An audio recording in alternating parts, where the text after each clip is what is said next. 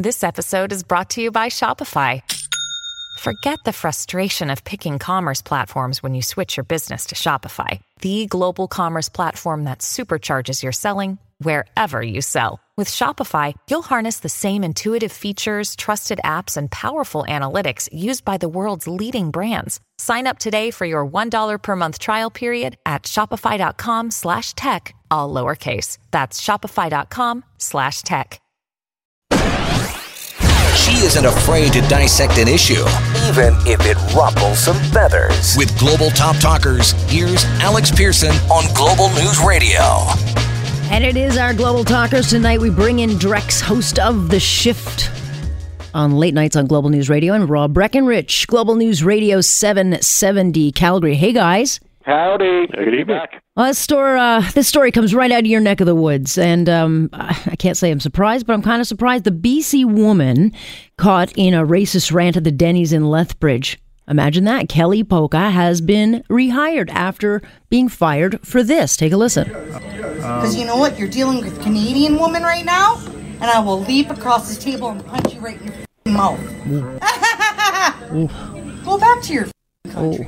We don't need say you like here. that is big, just, you know just what? respect. Excuse me? Just respect. Don't say like that. Relax. We all Excuse Canadian. me? Relax. So we've heard it. It's ugly, and she is getting a second chance. I'll start with you, Drex. Should she? Absolutely. You know, people do bad things, and sometimes people say things they shouldn't say. I think she's realized that she said that as well, because there was so much noise around when it happened, when she lost her job. So maybe she has seen perhaps the error of her ways and thought, maybe I don't need to be that person. Second chances are okay, sure. Yeah, Rob, I mean, look, that's a tough hill to climb back on. But the reality is we really didn't ever hear her side of the story. And so I get on first judgment, it's really easy to kind of walk away from that and be disgusted. But again, we only heard one side. Right. Although I'm not sure what we're thinking we missed in the story here. I mean, I'm trying to be generous. And I think, look, after the fact, she expressed regret, and I think her position was that's not a true reflection of who I am, which may be the case. I mean, I'm okay with her getting a second chance. I mean, she's not entitled to a second chance. I think her employer was certainly reasonable on their end when they saw this happen and say, look, this isn't someone we want to be associated with. That's their decision to make. I do think it's interesting, though, when we see these kinds of, social media mob justice kind of responses that, I get that we want to call attention and condemn somebody, but what is the penalty, right? I mean, should she lose her job and then get it back in a week? Should she lose her job and never have a job again? Should nobody ever be allowed to hire this person? At what point has she paid the price? And I think that's a reasonable question to ask, right? Because we want people to be held accountable for their actions. We do want to condemn what certainly in this case seemed racist and hateful, but where does it end, and when do we feel as though we've got our pound of flesh here? Well, I think the social media mob got more. I mean, if you've ever been under that kind of assault, I can only imagine what she's been through. And she's going to have to, defend this for the rest of her life, because people know who she is, where she's from, what her name is. So anytime someone brings it up, she's also going to have to deal with, aren't you that woman that said that thing in the Denny's that time? No, that's my cousin. And she's going to have to say, look, I'm not that person. I've changed as a person. This is a learning moment for me. And let's hope she took it as a learning moment, because I think we all learned something from that. Yeah, no kidding. Let's talk about Jerry Dias. He's the president of one of the biggest private trade unions in the country. He got a lot of people talking, and I'll be having him on at 9 o'clock to kind of duke this thing out. But he basically said in the Huffington Post in an editorial that at 65, or if you're close to it, 65-year-olds should kind of duck out, get out of the game, and allow the younger generations to come in for opportunities. And I'll start with you on this, Rob. What's wrong with being 65? And most people in the private sector who don't have a nice kind of generous pension from the union, very difficult for a lot of people to step out of the game. Well, it is. I was surprised to see that from Jerry Dias. I mean, a self-professed progressive going against what's been established is kind of a human right in this country. I mean, human rights commissions across the country, I don't think would look too fondly upon any kind of mandatory retirement. And I tend to look at it, though, from the individual point of view. I mean, if someone is 65 or 75, for that matter, wants to keep working, is able to keep working, I'm not sure why they shouldn't be allowed to. I mean, the point he makes in his op-ed about, that you need new blood or fresh ideas. I mean, look, employers can decide for themselves which of their employees are offering something and which aren't, and they can make employment decisions on that basis.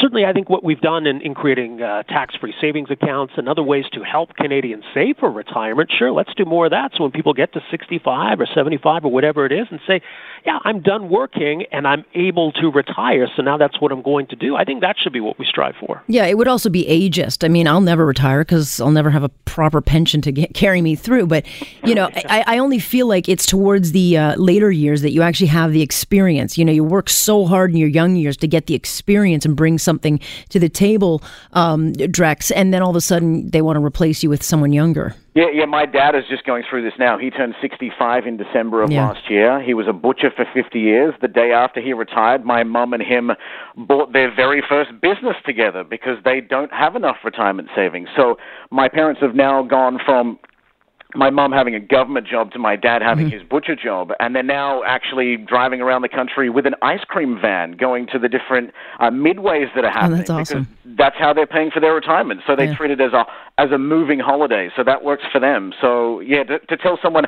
after a certain age that they can't work anymore, it's just ridiculous. Yeah, it's kind of like you're old and done.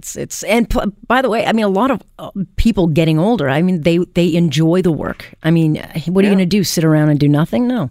Yeah, I had a friend of mine, his dad was a high-up manager at Sears for years and years and years, and after he retired from Sears, he got bored, so he took a job as a Walmart greeter and did that until the day he died, and he loved every second of it. Yeah. Angus Reid has done a study showing half of Canadians would prefer a 4-day work week if you do a 10-hour day versus 5 days at a shorter set of hours. Half would like a 30-hour week. And this is a big jump because they did a study like this in 1981. So 25% more want the shorter week. Where are you on this, Rob? Is that doable? Not for us. In every other business, in a union business, yeah. It's interesting, and I've actually talked to people who have this. I mean, either it's already the setup in their workplace, or at least they have the option of it.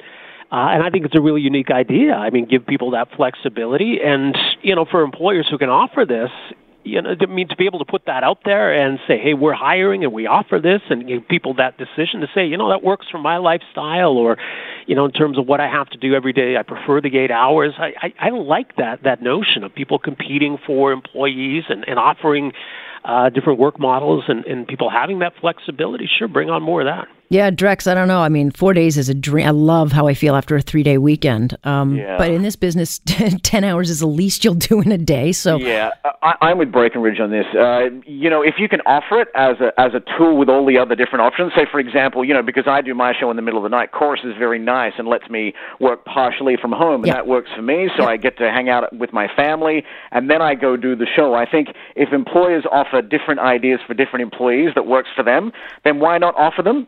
I think it would make the company more attractive as well. Yeah, for sure. It would ease a lot of congestion.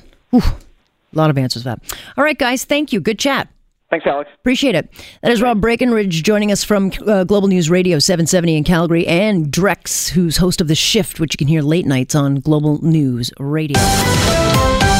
You're listening to On Point with Alex Pearson on Global News Radio.